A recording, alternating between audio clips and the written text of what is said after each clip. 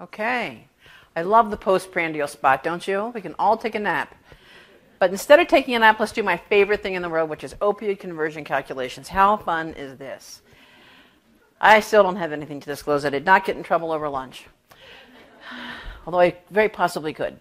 All right, we're going to talk about the rationale for why we need to do this, to switch a patient from either one dosage formulation to a different one, from a different route of administration, or from one opioid to another, regardless of the dosage formulation and route of administration. We're going to talk about my awesome equianalgesic dosing chart and why it's not set in concrete. It's more like a strongly worded suggestion. We're going to talk about different ways to do these conversions and then some of the barriers and some of the limitations in doing this. All right, so I think I've captured most of the reasons why we would feel the need to do a switch. Certainly a lack of therapeutic response from one opioid, and you want to try a different one. We all know that opioid therapy is a huge field for pharmacogenomic implications, development of adverse effects, change in patient status. So this is a very common one. If you work in a hospital and you're going to send the patient home, maybe you want to switch from parenteral to oral. I have a home-based hospice patient who's on oral therapy. They get into trouble, have a pain crisis. We're going to send them inpatient. You're probably going to want to switch to parenteral. They can't swallow. Maybe we'll do transdermal. Maybe we'll do rectal. Other considerations, opioid and formulation availability, all the very cool new opioid abuse deterrent formulations that are on the market. They're sexy, but they're expensive. So in my home hospice patients, for example, our workhorse drugs are methadone and generic long-acting morphine. So we try 90% of the time to use those products. So formulary issues, of course. Health and family beliefs.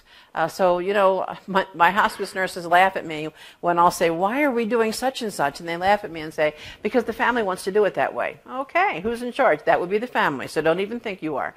Some people call this opioid rotation. Some people call it substitution. I think it's more of a switching. If you're just going from one to the other to switching, rotation to me implies a couple, 3, 4 switches, and it may come to that. I don't care what you call it, it will be an opioid conversion calculation. I do think when you're doing this, you should seize the teachable moment. I mean, I'm a teacher, so this is really important to me. Explaining why you're doing this to patients, to families, to your colleagues, anybody you can, get to listen to you, you should explain it. Hopefully it'll be improved pain management, to enhance adherence, and better patient outcomes. So certainly explaining why the heck we're doing this. Some terms we need to be familiar with in this whole science of opioid conversion calculations is opioid responsiveness, the degree of analgesia achieved as the dose is titrated to an endpoint defined either by intolerable side effects or the occurrence of acceptable analgesia. So that's how responsive a patient is to a given dose of a given opioid. Potency is how much bang do you get for your buck, the intensity of the analgesic effect. So you can't say that Dilaudid is a better drug than morphine. All you can say is hydromorphone is more potent on a milligram per milligram basis than morphine. So that's why you have to take that into consideration. So if we look at two drugs that have the same equivalency from a potency perspective, that's where we talk about equipotent doses giving you an equianalgesic effect, hopefully. And that's where this whole practice of equianalgesic dosing comes from. And I have to tell you, this is really controversial. You will hear national speakers say we should throw this whole conversion thing out the window. You should taper somebody off their first opioid and start from scratch like they're opioid naive with your new opioid. I personally don't subscribe to that because I think people are going to suffer if we do that, but I am a card-carrying, board-certified, PhD-prepared weenie when it comes to doing these calculations. I am very conservative with the scheduled, and I'm insanely generous with breakthrough because I don't want anybody to suffer because I worry about those sorts of things. Now, of course, we always have to consider bioavailability. That's the main thing we consider when you're staying with the same opioid, but just switching the route of administration. So, for example, morphine is only about 30% bioavailable because the first pass effect, the first time through the liver, if you take oral morphine, the liver gets terribly excited and metabolizes a huge chunk of that drug. So only about 30 to 40% of the morphine makes it out alive of the liver so it can go throughout the bloodstream, the whole body, and bind to the opioid receptors. Hydromorphone's about 50%, although you'll see this huge range, and most conversion charts make it more of a 4-to-1 with morphine, which is really interesting, or a 4-to-1 with oral and parenteral. Oxycodone has a high bioavailability, about 80%. Oxymorphone very poor at 10%. Now, this is the famous equianalgesic chart. Everybody and their mother has a favorite. I would just argue, please use one that's fair balance. You're certainly welcome to use the one I came up with. The CDC has one. The American Pain Society has one.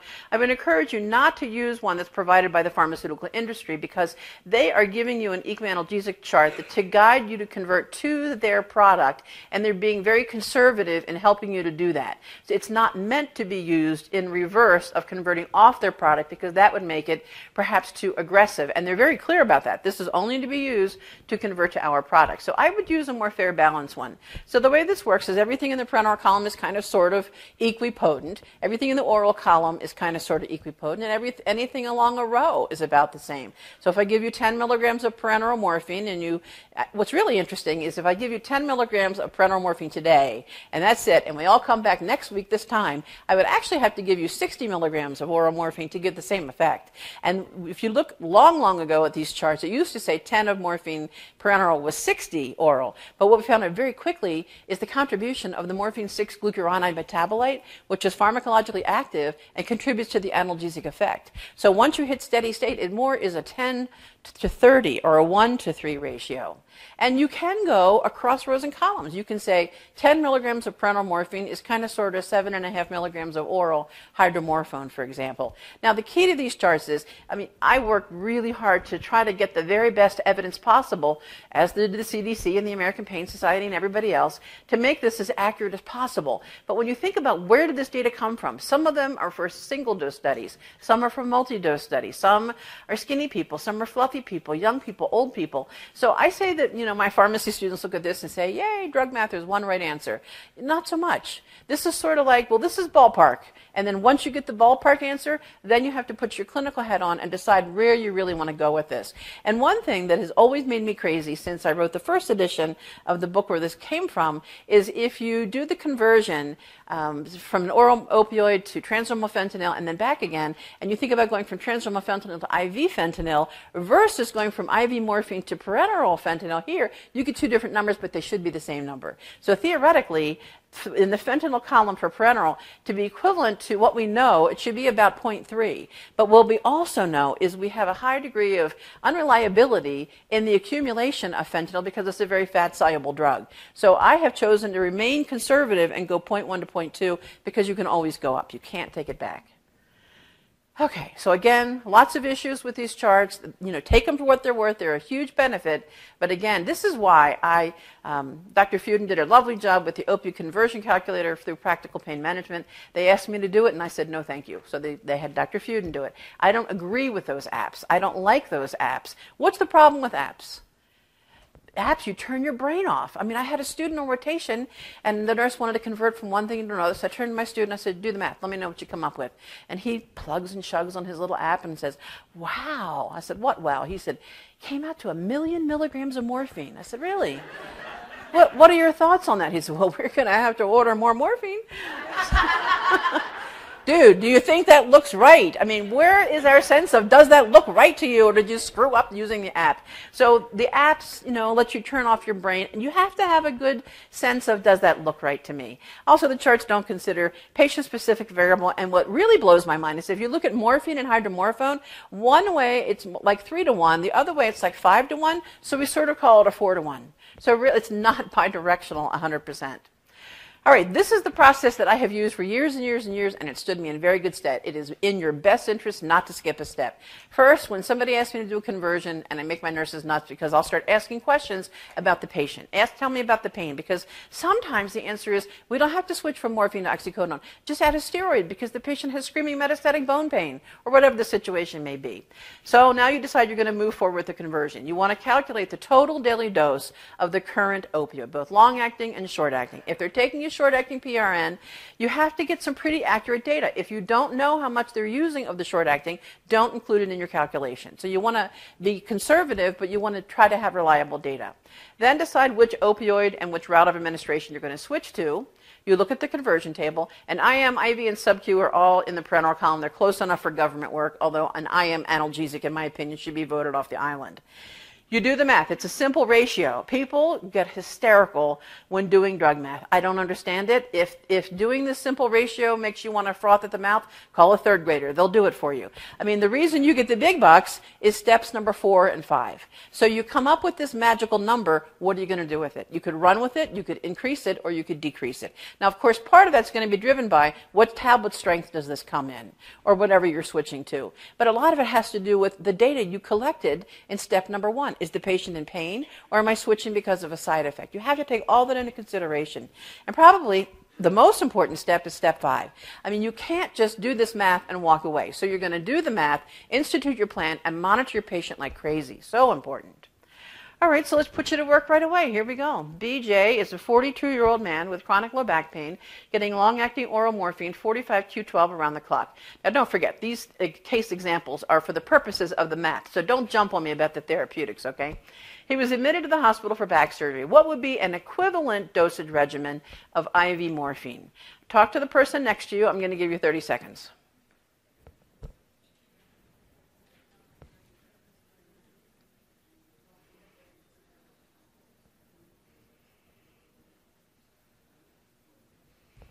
Okay, who's got an answer for me? I got it. Who said A? There you go. So that's exactly right. So he's getting 45Q12, that's 90. What did we say? 30 milligrams of oral morphine is 10 milligrams parenteral, so that's 30 milligrams of parenteral. So 5Q4 would be the equivalent of 30 milligrams parenteral per day.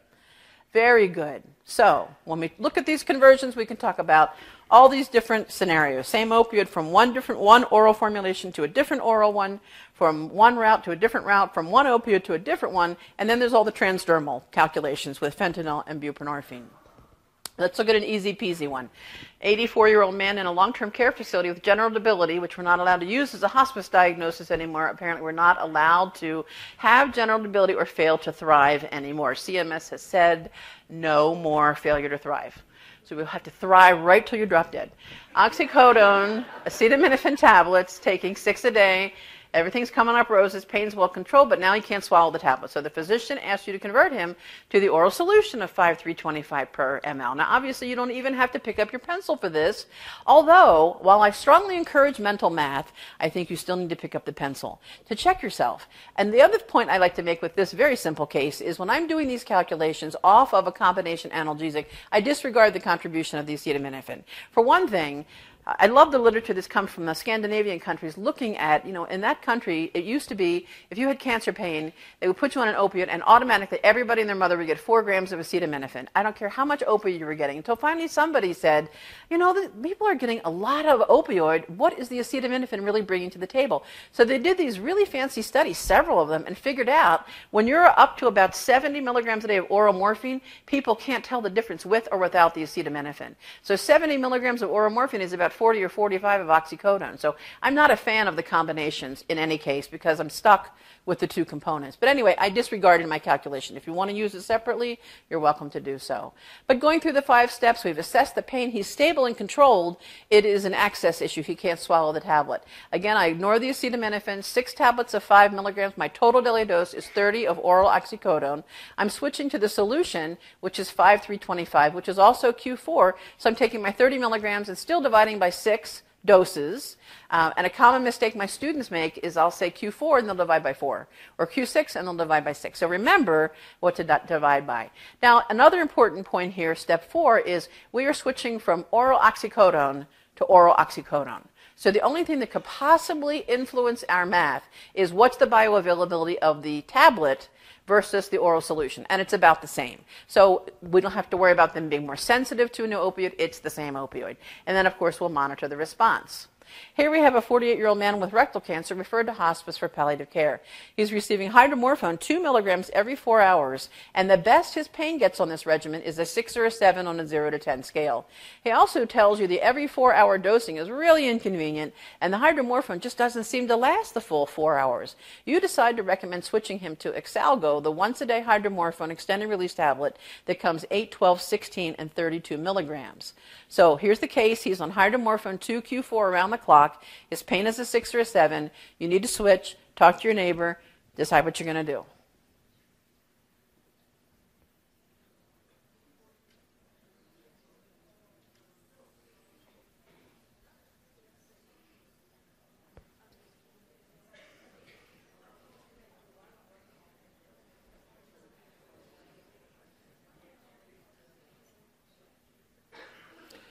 Okay, we ready to vote? I want to see every armpit in the room. Are you ready for this? Who wants to do A, 8 milligrams once a day? Okay, I got 1, 2 hands, 3 hands. How about 12 milligrams once a day? Oh, I got a lot of hands there. Who wants to go to C, 16? Just as many hands. Anybody want to go D, 20? One brave soul in the back. So, what are your rationale? Somebody who said 8 milligrams, want to share why? I think it was somebody over here. I bet they were thinking, this long acting is going to be more efficient. I want to be conservative and see how much they really need. I'm going to give it 24, 48 hours, see how much breakthrough they use, and then I'll adjust my long acting, which is not a bad strategy. But I do see where we're reducing the dose of the drug, and assuming in this case the type of pain this patient is having is responsive to hydromorphone. Of course, that goes without saying. I probably would not pick A. So who picked B? Somebody tell me why you picked B. What did you do? Why did you do that? Okay, so that's not an unreasonable strategy either. He's getting 12 milligrams of oral hydromorphone a day right now, right? So you could put him on the 12 milligram once a day long-acting, supplement with short-acting hydromorphone for breakthrough, and again in 24, 48 hours find out how much he needs, and then switch to the correct strength of the long-acting. How about who did C? Who did 16? Scott, what did you do about that? Why did you do that? I went 16 because he was on 12 milligrams, but he's has pain of 6 and 7 on a scale of 10. We can do a little bit better, so it's a little more. Right, so assuming this is opioid responsive pain, 12 milligrams a day of oral hydromorphone leaves him with a pain that's a 6 or a 7, and that's the answer I would have picked, C. You actually could have picked D, so whoever raised their hand, there you go. You are a big dog, oh yeah. I want you to treat my pain, oh yeah. Party at your house. When somebody has pain that is more moderate to severe, like a 6 or a 7 to 10, you can increase the opiate by about 50 to 100%. That's not counting transdermal fentanyl, buprenorphine, or methadone, of course. But a linear drug like this, you actually could do that. That makes me a little nervous because, again, I'm a weenie. I would go with C. It's a little bit of a bump up. I would still supplement with short-acting.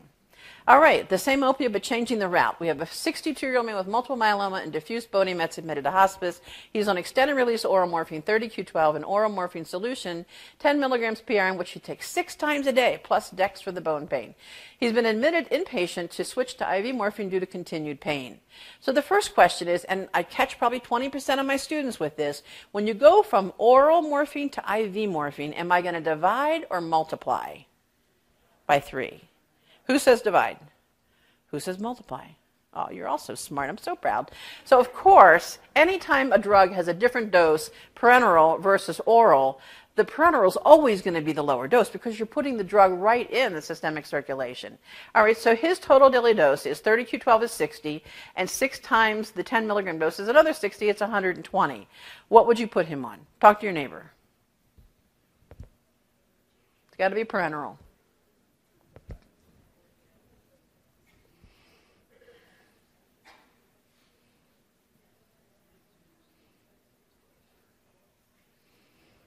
Okay, had a chance to wrestle with that.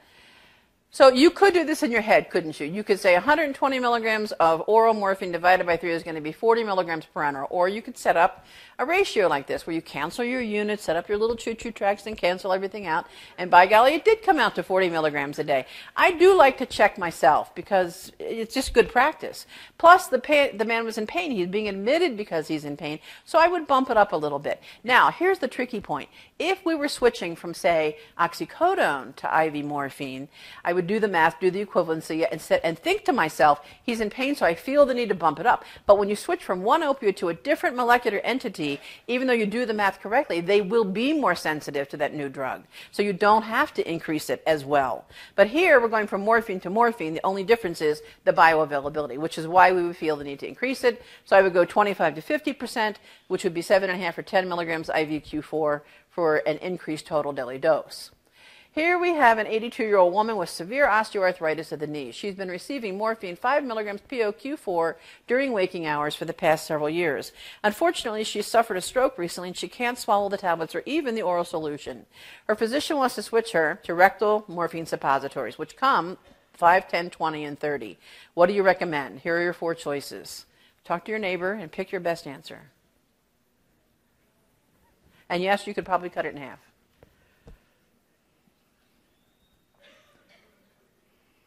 All right, what do you think? Who would like to tell me the answer? So what information do you need to know about the pharmacokinetics of rectal morphine so you can answer this? The bioavailability is equal to oral.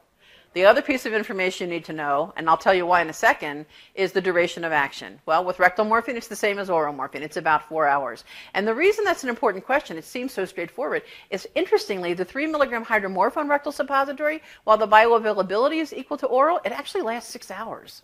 I got nothing. I have no idea why that is. Obviously, it's probably the base having it last a little bit longer. So in this case, the answer would be C, 5 milligrams per rectum, Q4, during waking hours.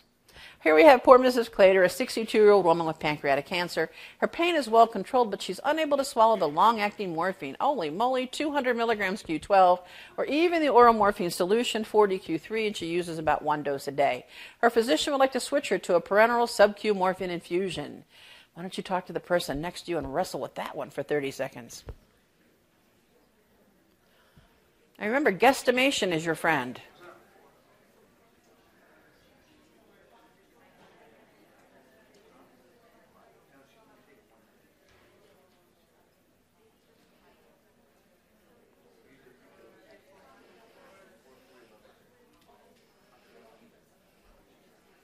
Anybody have any bright ideas?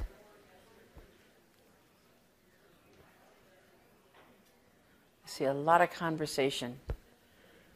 Okay, so let's take a look. This is the equation I usually use when I actually put pencil to paper and I'm trying to figure it out. Everything on the left side of the equation is real-time data. And as you can see here, in the numerator on both sides, I have the same opioid by the same route or delivery system. And then in the denominator on both sides, I have the same opioid and the same route of administration, which clearly could be different from the numerator.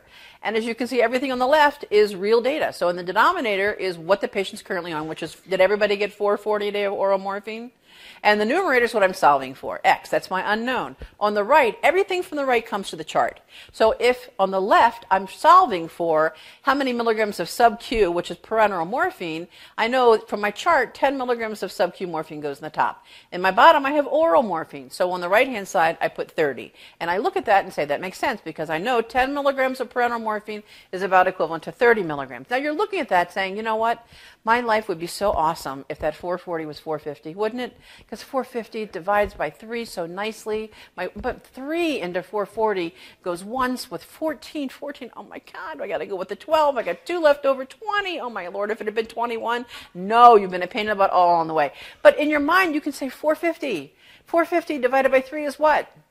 150. 150 divided by 24 is what?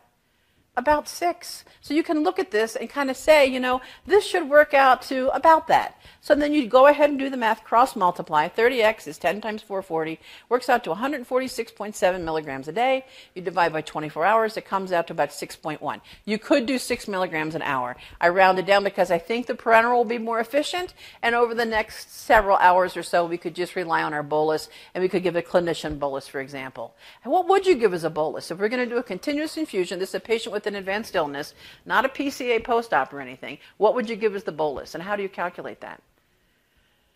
What do you think? Dr. Wheeler, what would you do here? It's so painful when I know your name, isn't it? He's going to go 5. How often? How often? Every 2 hours? Okay, you could do that. If they're at steady state, you absolutely could do that. Generally, I say the bolus should be anywhere from 50 to even 150% of the hourly infusion. I have here 50 to 100%. It depends on what I'm switching from. If I'm switching from somebody who was, I mean, I've seen ridiculous things like somebody coming into our hospice on 300 mics of transdermal fentanyl, and they literally weigh 70 pounds. Holy cow, what am I supposed to do with that? 300 mics of transdermal fentanyl is 600 milligrams of oral morphine, which would be 200 of parenteral morphine, which would be about 8, 9, 10 milligrams an hour. Am I going to do that?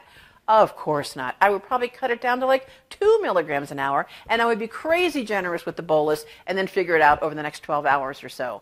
If the route of administration is sub-Q and the patient is not at steady state, and I'm not quite sure where I'm going, I usually offer that every 30 minutes. If it's IV, I generally offer it every 15. This is for a chronic pain patient or an advanced illness patient.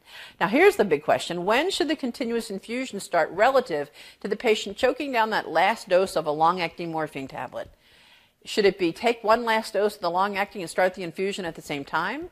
Should we take one last dose of the long-acting and start the infusion 8 to 12 hours later? Or should we start the infusion and then take one last long-acting 6 to 8 hours later? Who thinks it's A? Who thinks it's B? Who thinks it's C? And the rest of you what? Don't think? What's with that? Well, it's kind of a trick question. I mean, really, the correct answer would be B, but if this patient was in pain, I would be tempted to maybe do A, but maybe start the infusion at a lower rate. So if the patient came in by ambulance and they said they just took their long-acting morphine an hour and a half ago, I might get the IV rolling and start it at a much lower rate, maybe even KVO, the lowest the pump will do, but give them the full bolus option, and then, ratchet it up as I need to, as clinically indicated. All right, how about let's really go crazy and just change opioids entirely, regardless of the route and the formulation.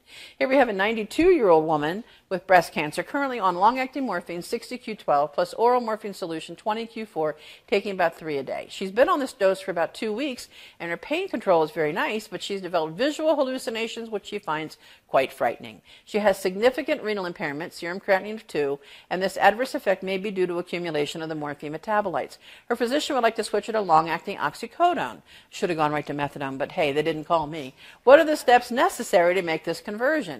Well, of course, we're going to assess her pain, we're going to calculate the total daily dose, and we're going to set up her conversion ratio. So there's the equation, and as you see right below that, we're solving for X milligrams of oral oxycodone over, she's getting 180 milligrams of oral morphine, and if you look at the chart, 20 of oral oxycodone is about 30 of oral morphine. You cross-multiply, solve, and X comes out to 120. But before you scamper off, put the 120 back in the numerator and look at it. 120 over 180, is that equal to 20 over 30? So 12 divided by 18, by golly, it is 2/3. So it's a self-check. Very important to do that.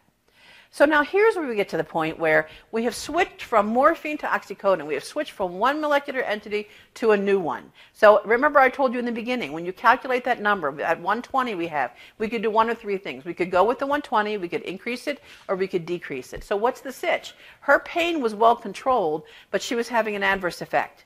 So because we're switching and it was not a pain issue, we should reduce by about 25 to 50%.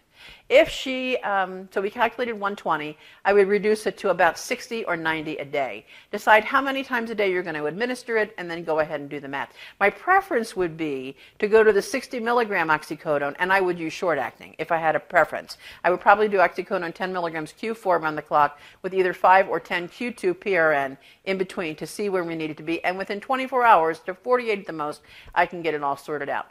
Would it be wrong to go to OxyContin 30 Q12 or OxyContin Q12? No. It would be fine, but again, I would like to be a little more cautious. All right, transdermal fentanyl. 62-year-old cancer pain patient who's unable to swallow tablets or oral solution. He says no way to rectal, and he's not interested in parenteral. He's getting long-acting morphine, 30Q8, with oral morphine solution, 10Q3, taking about 4 doses a day. His pain is well controlled. What do you need to consider before converting him to transdermal fentanyl? I've heard about 3 or 4 times at this meeting about surgeons using transdermal fentanyl postoperatively in opioid-naive patients. What do you think about that, Richard? Richard says he's scared. I'm scared too. And I was talking to a young pharmacist. He said, what should I tell the surgeons? I would say, this is legally indefensible, and I hope you look good in orange, because if the patient dies, yeah, bye. Good luck with that. So what do we have to consider? Opioid tolerance, body habitus. We do know that people who are very cachectic don't get the bang for the buck from transdermal fentanyl you would expect, and we're not quite sure why that is. Whether it's an absorption phenomenon, I kind of wonder if it's the fentanyl gets absorbed, looks around and sees they got no place to hang and just gets out of Dodge.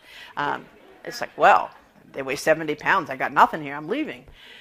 Fever, obviously. I mean, I've read case reports of people who put the transdermal fentanyl on their back, they get in their car, they heat up their seats, and before you know it, they die. Pain intensity and stability. I'm okay switching to the patch if the pain is severe, but if the pain is unstable, you cannot chase a changing pain picture with a delivery system that takes days to get to steady state. So how do you do this conversion? Assess your pain, decide the patient's a good candidate. Now, just because I said cachexic, this does not include slim patients, like the young lady up here who weighs 13 pounds. Is that about right? Oh my God, I have sneakers that weigh more than you. She's very slim, but she's not cachectic. I don't know who she is, but I don't like her. Anyway. I think I ate her for lunch, but anyway.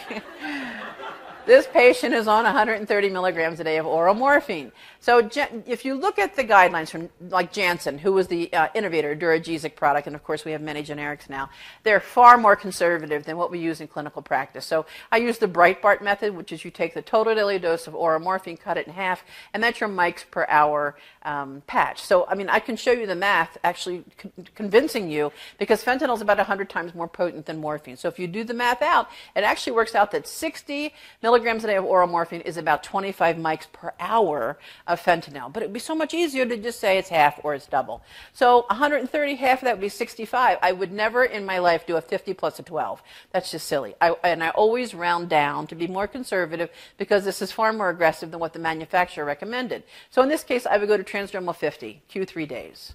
How about the timing here? If the patient can take one more long-acting morphine, when do you put on the patch relative to taking that last long-acting morphine tablet? Same time, exactly, because that last long-acting morphine is going to work 8 to 12 hours, and meanwhile the patch is starting to kick in. You get to pseudo-steady state at about 17 hours. If they were on a short-acting opioid scheduled regularly, I would have them go ahead and take 2 or 3 doses. All right, so here we have a 91-year-old woman with an end-stage malignancy. She's been on transdermal fentanyl, 50 mics every 3 days. Her pain progressed, and the fentanyl was increased to 75, and then the very next day to 100. Unfortunately, the recent dosage increases did not appreciably result in pain relief. She is 5'4" and weighs 78 pounds. She's hypotensive and bedbound. She can swallow tablets and capsules, and the physician would like to switch her to oral long-acting oxycodone. What are you going to do? Talk to the person next to you. I'll give you 30 seconds. Of course, you're going to call a good-looking pharmacist, aren't you? I mean, that goes without saying.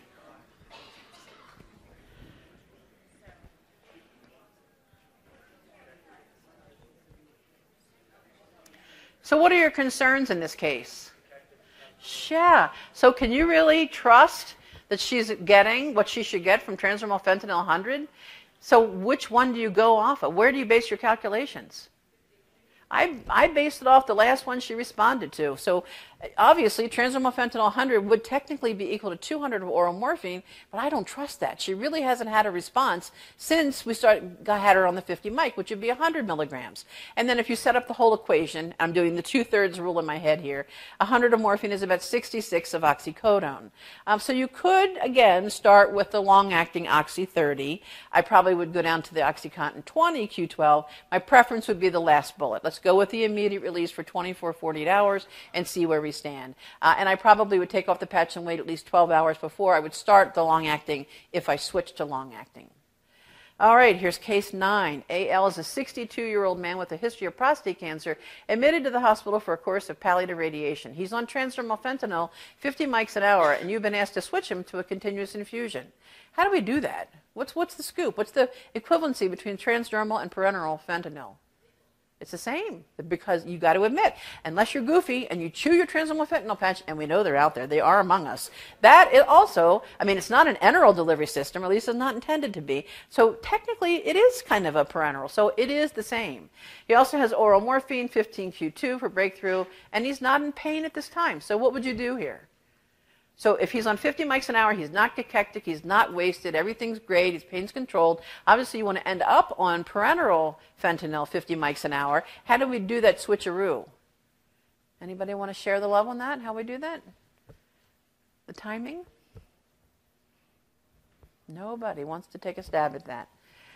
Well, here's what I would recommend. Obviously, he's in a hospital, so we have eyes on him 24/7. At time 0, take off the patch, and I would establish IV access. I would provide the bolus option right out of the gate, which would be fentanyl 25 mics every 20 minutes only for the first 6 hours. At 6 hours, I would start half of the continuous infusion, which would be 25, and then at 12 hours, I would go up to the full replacement, which would be 50 mics an hour. If we were doing this with oral or we were doing it at home, I would take twice as long. I would do the 12 hours and then the 24.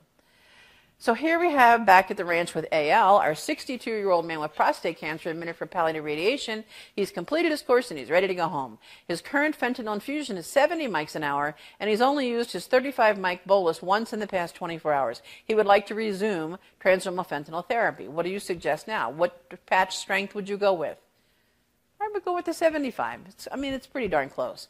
Now, again, we just reverse our timing. So at 8 a.m., I would put on the patch and continue the infusion, the continuous infusion, and the bolus. At 2 p.m., which is 6 hours later, I would cut the infusion to half and just use the bolus and continue the bolus. And at 8 o'clock, I would stop the infusion, and hopefully the patch, enough of it is kicked in, along with the bolus to keep him going well. And then at 8 a.m., you're 24 hours in, you're definitely at pseudo steady state. You can just stop the infusion and send him home. All right, let's look at case 11. E.T. is a 68-year-old woman with severe osteoarthritis of the hips and knees, for which she takes acetaminophen and a nonsteroidal. This therapy has not adequately reduced her pain, and she continues to complain of dyspepsia from the nonsteroidal. She also complains that taking medicine multiple times per day makes her feel like a druggie, and she hates the reminder of her pain. She heard about a pain patch that was new on the market. What is she referring to, and what do you recommend? So the latest one, of course, is transdermal buprenorphine, which is an every 7-day patch. This is approved for moderate to severe chronic pain, where you need continuous opioid therapy, and it does come in 5 different strengths. The important difference here is you can start transdermal buprenorphine in an opioid-naive patient, but you don't want to increase it for at least 72 hours. So let's look at an application of this. J.K. is a 64-year-old man with cervical and lumbar back pain that is fairly responsive to oxycodone acetaminophen 5-325, taking about 6 tablets a day when he remembers to take them. When he gets busy and forgets to take his analgesic, the pain overwhelms him and he has to stop everything and lie down. His neighbor, E.T., from case 11, told him about this awesome new pain patch called Butrans that works so well for her, so he wants to know if he can switch to this as well. Don't you love it when the neighbor prescribes? Okay, so again, we know what it's indicated for. You certainly can use it for osteoarthritis, low back pain. It's a C3. The advantages over transdermal fentanyl, I actually like buprenorphine as a drug in this situation better than fentanyl. I think it has a lot of advantages. Of course, we always have the contraindications and the precautions that we have to worry about as well. Each patch is made to be worn for a week. You can apply it to the upper outer arm, upper chest, upper back, or the side of the chest, and then don't reuse that site for 21 days. In opioid-naive patients, the initial dose should always be 5 mics an hour, and when you're doing the conversion, you have to look at this little chart here. If it's less than 30 milligram oral morphine equivalent, you still start at the lowest dose. If they're on 30 to 80, you titrate. You're supposed to titrate down until they're on the equivalent of 30 milligrams oral morphine equivalent, and then go to the 10 mic patch. And they say if they're on more than 80 milligrams of oral morphine, you shouldn't even be thinking about transdermal buprenorphine. I would argue that this is it's a very conservative drug delivery system. When you consider that buprenorphine and fentanyl are almost equipotent, buprenorphine is maybe a hair less potent than fentanyl, and we have the buprenorphine patch anywhere from 5 to 20 mics an hour, whereas fentanyl we have anywhere from 12 to 100. So I think this is a very conservative drug delivery system, and clearly you can only go so far with this. All right, here we have a 58-year-old woman with chronic pain receiving oxycodone, sustained release, 15 milligrams POQ12. She tells you she just doesn't want to take opioids anymore, and she just wants to stop it. What are your thoughts on that? So let's just stop 30 milligrams of oxycodone a day cold turkey. What do you think? Yeah, she might get a little bit of a headache there, you thinking? What do you think? What are her symptoms likely to be if she stops it cold? Yeah, it's like the super flu, isn't it? Nausea, sweating, lacrimation, rhinorrhea. If you want to look at a scale, it's either the SALS or the CALS scale. We use it generally for people who are abusing opioids. So what would you do in this case? You want to be careful here. So she's getting 30 a day, which is about equivalent to 45 of morphine. I would reduce it to probably 20 milligrams a day over the next week, and certainly supplement with non-opioids as appropriate. And you could switch to the Butrans once you do that. So if she's willing to do that, that's fine. Otherwise, you could keep reducing down. So let's review. Let's see who's been awake in our postprandial lecture here. True or false? Opioid-naive patients may start transdermal fentanyl or buprenorphine as their first opioid. Why is that false? Because you can't do fentanyl. Absolutely. That is so important. As a matter of fact, another little story. I love my stories. At our hospice, we have a rule that if a patient is admitted to our program on either transdermal fentanyl or on methadone, the admission nurse has to ask, how long have you been on that and at this dose, most importantly. And if the answer is less than a week, the admission nurse has to find out what were they on before they were switched to either transdermal fentanyl or methadone to make sure the math was done correctly. They call me or the medical director or whatever. Because years ago, I was asked to be the drug expert in a legal case, which I never do because I hate those. And it was a case of a lady who was very close to death, and the husband begged the doctor to admit her and try to pull a Hail Mary move, and the doctor agreed. Brought her in, he looked at her, another doctor looked at her. The patient was opioid, they gave her, I think, 2 injections of IV morphine because she was starting to get uncomfortable. And finally they said to the husband, look, dude, she is like knocking on heaven's door here. She is like on the bus, 1 foot on a banana peel, the other in the grave. So they admitted her to the hospital's inpatient hospice unit and put a 25 mic patch on her. 18 hours later, she died. Now, I personally am of the opinion that people relax enough to finally die. But unfortunately, that's kind of where we hit pseudo-steady state. So they asked me, would I be... So the husband sued both physicians, the hospital, and the hospice for wrongful death. And this was like a multi-million-dollar lawsuit. It made me ill thinking about the waste from this case. And I said, well, I don't think you want me being your drug expert because that was against package labeling. So just like Richard's nervous with transdermal fentanyl post-operatively, I'm nervous about those. So my point is, if somebody had done an incorrect calculation to transdermal fentanyl or to methadone and then said, bye, have a good life, you're going home to hospice of the example, and it's my hospice and the math was done wrong and they die on our watch, we're going up the river too. All right, B, 20 milligrams of oral morphine is equivalent to 60 milligrams a day of parenteral morphine. True or false? False. It's the other way around. Oral morphine is more potent than oral oxycodone. False, exactly, because 20 of oxy is 30 of morphine. Exalgo is dosed once a day. That is true. So my final thoughts, I think we should always remain alert for clinical scenarios that may indicate opioid switching should be recommended. We always have to understand and consider the principles of opioid responsiveness, potency, equivalence, and bioavailability. Follow the approved labeling for switching in opioid-tolerant patients, although I'm a little more aggressive with the fentanyl. Use the 5-step process. Please use a fair, balanced, equianalgesic dosing chart, but understand the limitations. Consider the timing, document your interventions, and educate your pants off with all other providers. What questions do you have or comments? Yes, nice and loud. Do you have if I were to go from like a 12 microgram patch of fentanyl to Butrans? Okay, I heard 12 mic patch. What else? 12 microgram fentanyl patch to Butrans? Okay.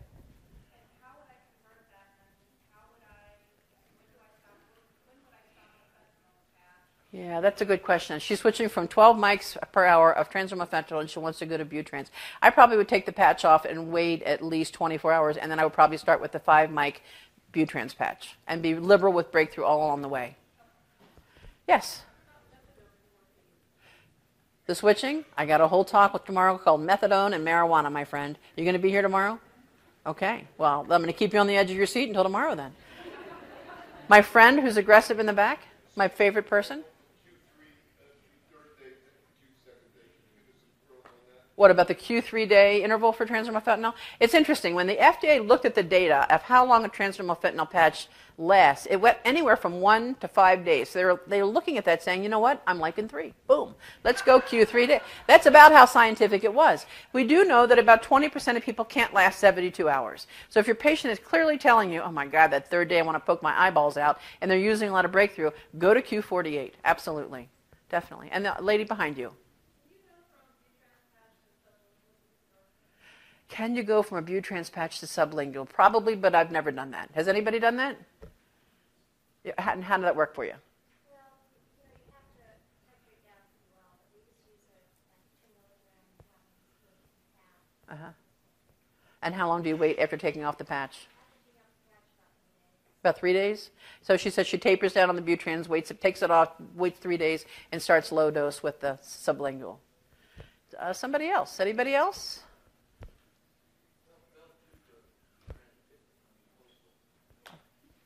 Okay. Yeah, the sublingual. Okay.